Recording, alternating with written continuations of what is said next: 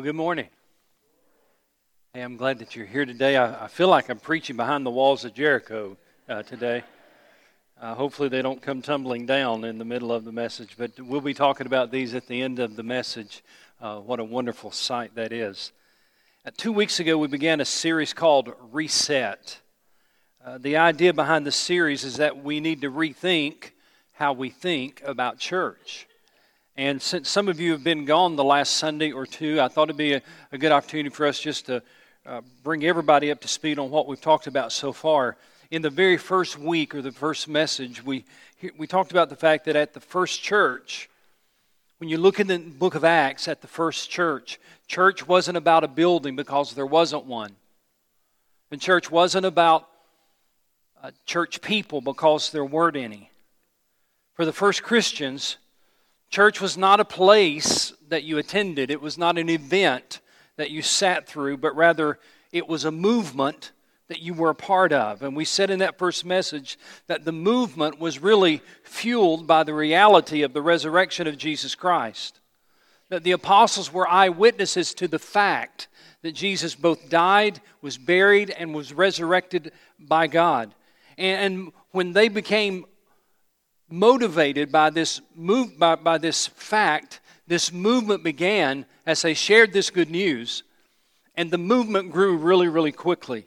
In fact, on opening day, basically, for the first church, 3,000 people responded to the good news and were baptized. And within a couple of weeks after that, the attendance had gone to over 5,000 in the New Testament church. And we're part of that movement, because we have the same message, we have the same mission as the first church. And that was the first week that we talked about. In week 2, we said that when the first church really realized the enormity of the mission and the message that they'd been given, then it drove them to join together constantly in prayer. In fact, the Bible says that the sheer magnitude of the task drove them to pray for about 10 days. That after Jesus ascended back to heaven, facing the greatest challenge of their lives, recognizing that they're no longer mere followers of Jesus, now they were to be representatives of Jesus, facing that challenge and that realization, it drove them to their knees in prayer.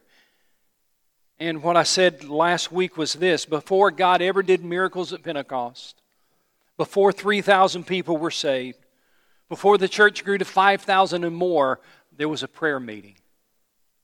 And we should not miss that fact when we read the book of Acts, that before all of those things happened, there was a prayer meeting.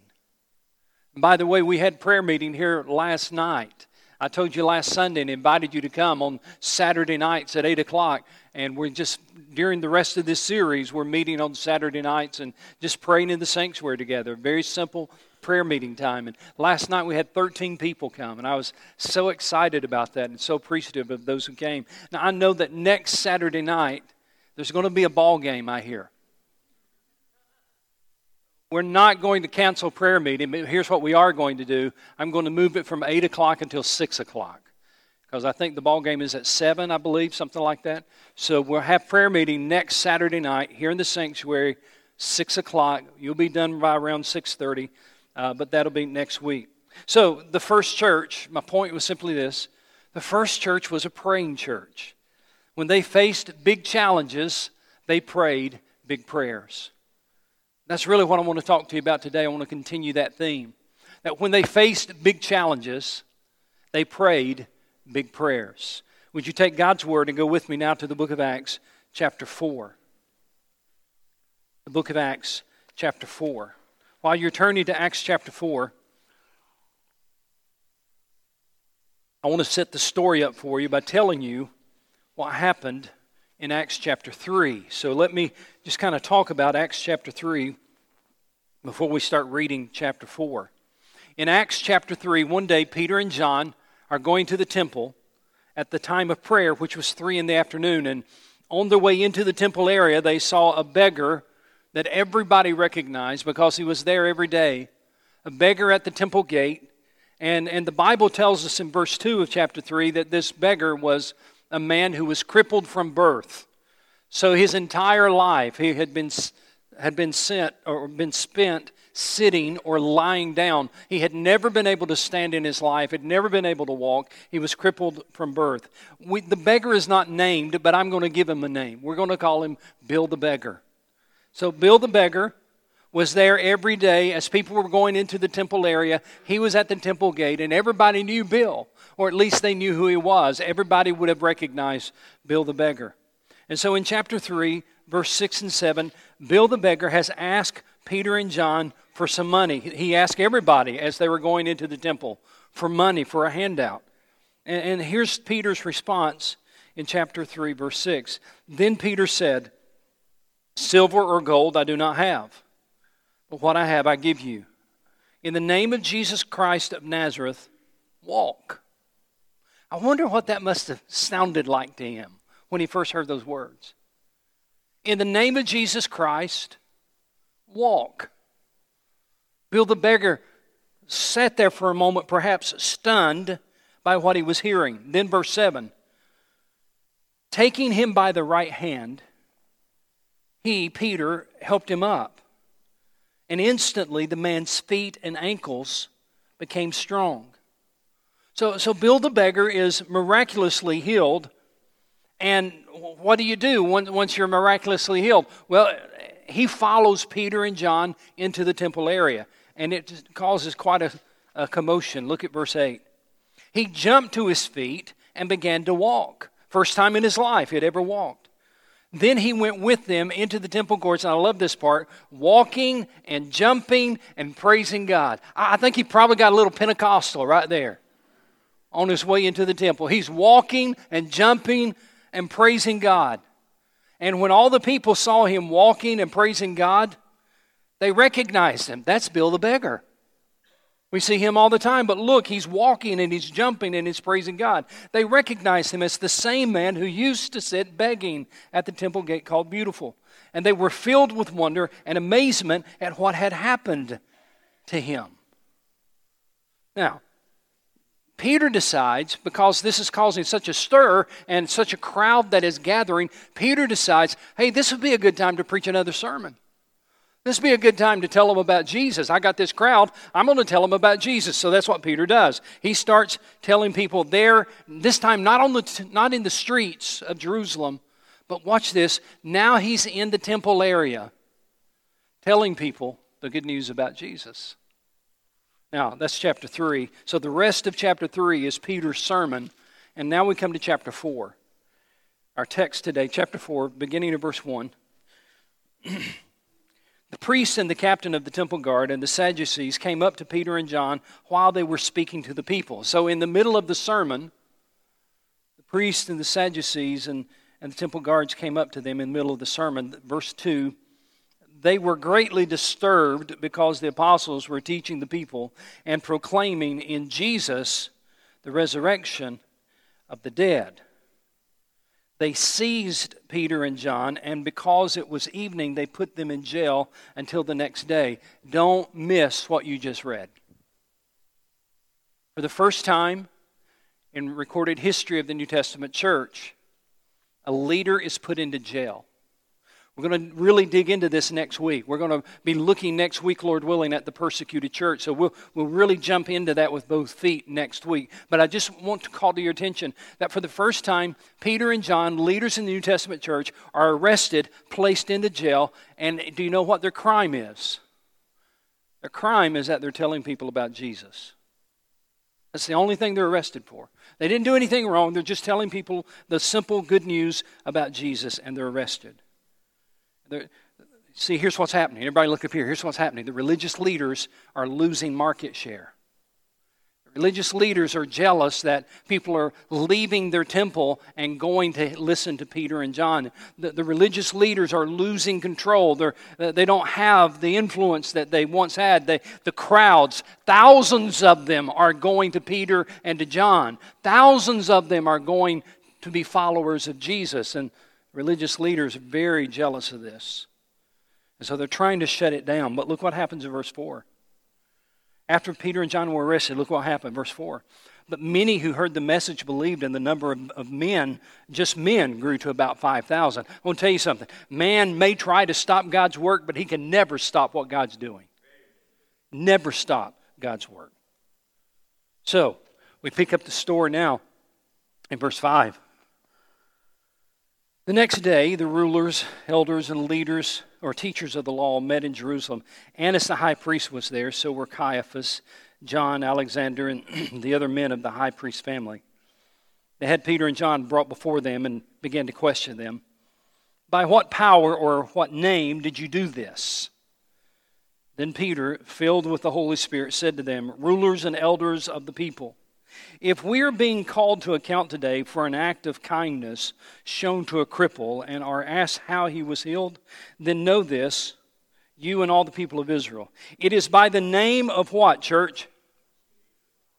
By the name of Jesus Christ of Nazareth, whom you crucified, but whom God raised from the dead. It seems like Peter's always doing this in his sermon. He's telling people, you crucified him, but God raised him from the dead. You crucified him, but God raised him from the dead. He's always emphasizing that. It is by the name of Jesus Christ of Nazareth, whom you crucified, but whom God raised from the dead, that this man stands before you healed.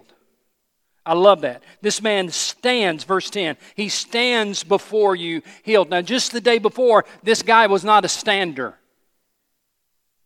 Just the day before, he could not have stood there. But now he's standing before them, healed. Verse 12. Peter gets pretty bold here. He says, salvation is found in no one else, for there is no other name under heaven given to men by which we must be saved. And when they saw the courage of Peter and John and realized that they were unschooled, ordinary men, that is, that they were not trained in rabbinical teaching, they were not trained in rabbinical law, that they were ordinary men, they were astonished and took note that these men had been with Jesus. Verse 14. But since they could see the man who had been healed standing there with them, there was nothing they could say. I mean, it's hard to deny a miracle when he's standing in front of you, right? It's hard to say, no, that didn't happen when he's standing there in front of you. So we pick up the story, verse 15. So they ordered them. Notice this word. They ordered them to withdraw from the Sanhedrin and then conferred together. What are we going to do with these men, they ask. Everybody living in Jerusalem knows they've done an outstanding miracle. We cannot deny it. But to stop this thing from spreading any further among the people, we must warn these men to speak no longer to anyone in this name. Did you hear that, church? We must warn these men not to speak to anyone any longer in this name. You see, there will always be somebody who thinks you need to shut your mouth when it comes to Jesus. There will always be somebody who thinks you need to keep your religion to yourself. From the very first days of the early church, the very first Christians, they understood, they experienced it, that there's always somebody that's trying to get you to shut your mouth when it comes to sharing with people about Jesus. You see, that's Satan's attempt not just to silence you, that's Satan's attempt to silence the gospel. And from the very first church, the very first disciples, they've had that same pressure that some of you feel. The pressure to keep your mouth shut. The pressure to keep the gospel to yourself. The pressure not to say anything about Jesus where you work or where you go to school. It's nothing new. Look at the text again. Verse 18. Then they called them in again and commanded them not to speak or to teach at all in the name of Jesus. But Peter and John replied, judge for yourselves whether it's right in God's sight to obey you rather than God, for we cannot help speaking about what we have seen and heard. After further threats, don't miss that word, after further threats, They let them go. They could not decide how to punish them because all the people were praising God for what had happened, for the man who was miraculously healed was over 40 years old. So, here's what's happening. Everybody look up here. Here's what's happening. The religious leaders, Peter and John, the apostles, they're facing a major decision. The major decision that they're struggling with is this. We've been jailed. We've been threatened. We've been commanded not to speak anymore about Jesus. Now what are we going to do? The thing that was at risk was not just the freedom of these church leaders. The thing that was at risk was the advancement of the gospel. And so let's see what happens. Verse 23. On their release, Peter and John went back to their own people, reported all that the chief priests and elders had said to them. When they heard this, when the rest of the church heard about the threats and the jail and all of that, when they heard this, they raised their voices together in prayer to God. Let's stop there for a moment. If you mark your Bible, I would underline, when they heard this, they raised their voices together in prayer to God. Ladies and gentlemen, this becomes the pattern for the first church. That when they face big challenges, they turn to God in prayer. When they face big challenges, they pray big prayers. This becomes the pattern that you see in the church, that throughout the book of Acts, when the church is challenged, when the church is threatened, when the church is under the pressure of sharing the gospel, they pray.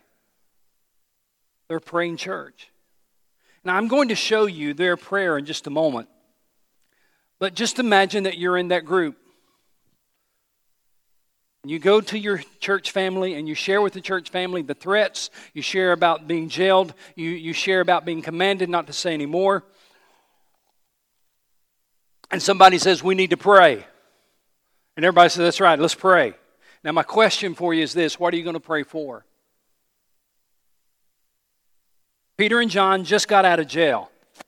They're wondering who's going to be next.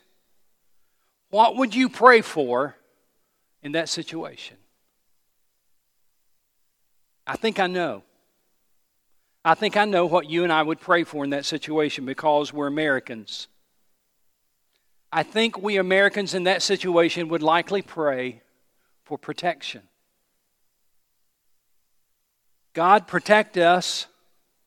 God, don't let us. God, bless us. God, cover us. God, keep us. God, put a hedge of protection around us. Isn't that what we usually would pray for? Somebody said, listen, if you don't shut up about Jesus, I'm putting you in jail. If you don't shut up about Jesus, I'm going to beat you with a whip. If you don't shut up about Jesus, it'll be the last thing you talk about. And if we were threatened like that by religious leaders or government leaders, more than likely we Americans would run towards God, protect us. God, save us. You see, for the most part, listen to me, church, listen to me. For the most part, the prayers that we pray day in and day out are prayers about us. We pray for ourselves. We pray for our families. We pray for our needs. We might pray for 2 or 3 sick people. Maybe you pray for your pastor. And I'm not saying it's wrong to do those things. Please hear that. I'm not saying it's wrong for us to pray about us. I'm just saying that the first church, the first Christians, may not recognize a lot of our prayers. They may really scratch their heads if they could really hear some of the things we pray about.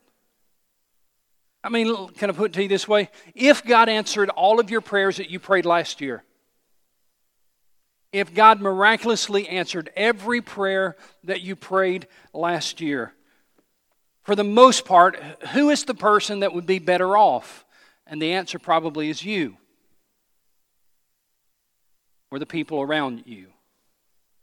Bless us, help us, guide us, support us, protect us. It's about our safety, our protection, our needs. I mean, we just do it because we're Americans. We pray about us a lot. And again, I want to say it one final time. I'm not suggesting you need to stop praying that way. But I am suggesting you may need to start praying a bigger prayer. Let's see how the first church prayed. Go to chapter 4, verse 24. When they heard this, they raised their voices together in prayer, and here's how they prayed. This is what they said. Sovereign Lord, that is God, you're in charge of everything.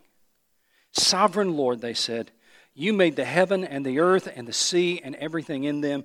You spoke by the Holy Spirit through the mouth of your servant, our father David.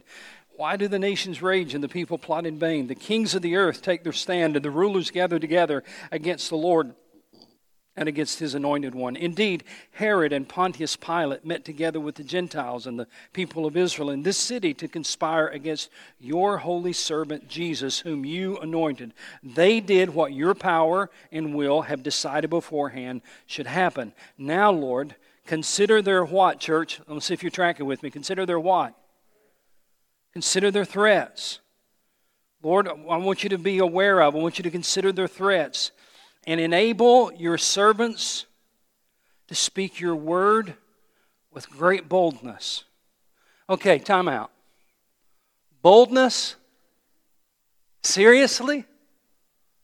Isn't boldness what created this problem that they're having? Wasn't it boldness that landed them in jail because they were standing in the temple courts preaching? Wasn't it pretty bold to stand in front of the Sanhedrin and say, you crucified him, but God raised him from the dead? Wasn't it pretty bold to stand in the streets of Jerusalem and preach the first sermon at Pentecost? I mean, when was the last time you did that?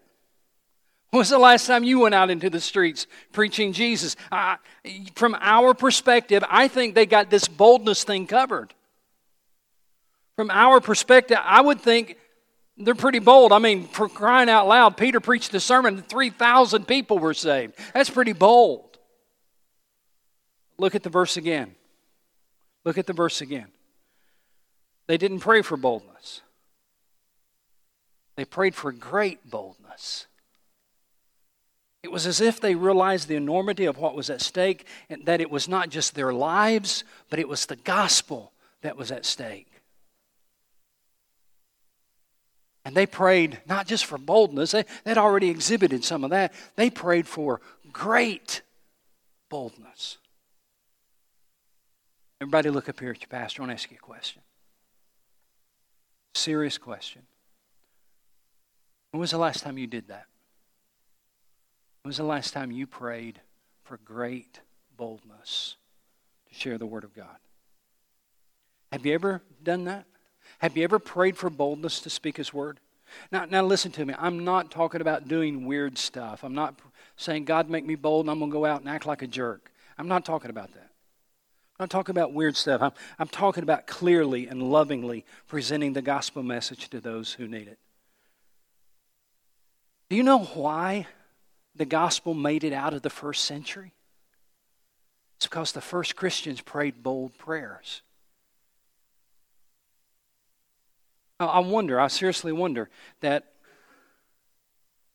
if the first Christians prayed the kind of prayers that I pray, I seriously wonder if the gospel or the story of Jesus would have made it out of the first century. If the first Christians had prayed us prayers, I wonder if the gospel would have made it, the story of Jesus would have made it out of the first century. But they didn't pray us prayers. They prayed for boldness, and not just boldness, but for great boldness. And let's see how God responded. Chapter 4, verse 30. Stretch out your hand to heal and perform miraculous signs and wonders through the name of your holy servant Jesus. In other words, God, we're going to ask you to do something that only you can take credit for. We're going to ask you to do something around us and through us that would be evident that it's you at work. And then, verse 31, after they prayed, the place where they were meeting was shaken. And they were all filled with the Holy Spirit, and watch this, and spoke the word of God boldly. Hey, church, let's push the reset button and start praying the kind of prayers that the first church prayed. Can we do that? Can we just push the reset button and just start praying the kind of prayers the first Christians prayed? You can keep praying all the things that you normally pray for. Keep praying about your needs and the us prayers and your family and your pastor. Keep praying for all of those things. But then maybe at the end, could you add a prayer? After you pray for all the things you normally pray for, maybe at the end could you pray, and Lord, enable me to speak your word with great boldness. I wonder what would happen if you added that to your prayers. I wonder how it would change if you prayed that every day. I wonder what would happen if every day you just made that part of your prayer. God, will you give me great boldness so I can talk to my friends about you? God, will you give me great boldness so that I can talk to that lady at work who has written you off and wants nothing to do with religion? God, would you give me great boldness so that I can talk to my family member who doesn't know you? Can you imagine what might happen if we really started to pray like the first century believers? I mean, we still pray for all the stuff we normally pray for, but then we add, and would you enable me to speak your word with great boldness? I think God's willing and waiting to answer that kind of prayer. And so I want to ask you to pray that every day. Just this week, every day. And so I want you to say it with me together. I want you to say it. I'm going to say it one time, then you repeat it after me. God, enable us to speak your word with great boldness. Can you pray that? Can you say that together with me? God, enable us to speak your word with great boldness. Let's say it again. God, enable us to speak your word with great boldness. Or if you're praying it, you would say, God, enable me to speak your word with great boldness. Now, before you write that off as impractical, listen to me. Are you sorry that somebody had the courage to tell you about Jesus? Are you sorry that somebody invited you to church? Are you sorry that somebody cared enough about you and handed you a Bible? Are you sorry that someone continued to pray for you even when you rejected them? No. Aren't you glad they had the courage to care? Aren't you glad they had the courage to ask? Could we stop making church a place that we attend and start making it a movement we're a part of? God, I got all this stuff I need to pray about. I want to pray about, and God, I need this, and I help, and God. But God, before I end my prayer, would you enable me to speak your word with great boldness? Because God, I don't have what it takes. I'm scared. So I need you to enable me to do what I can't do. God, would you enable me to speak your word with great boldness? See, the first church took the gospel to the world because they refused to listen to the people who told them to shut up. Instead, they ask Almighty God to enable them to speak the word with great boldness. May He do the same in us. Let's pray.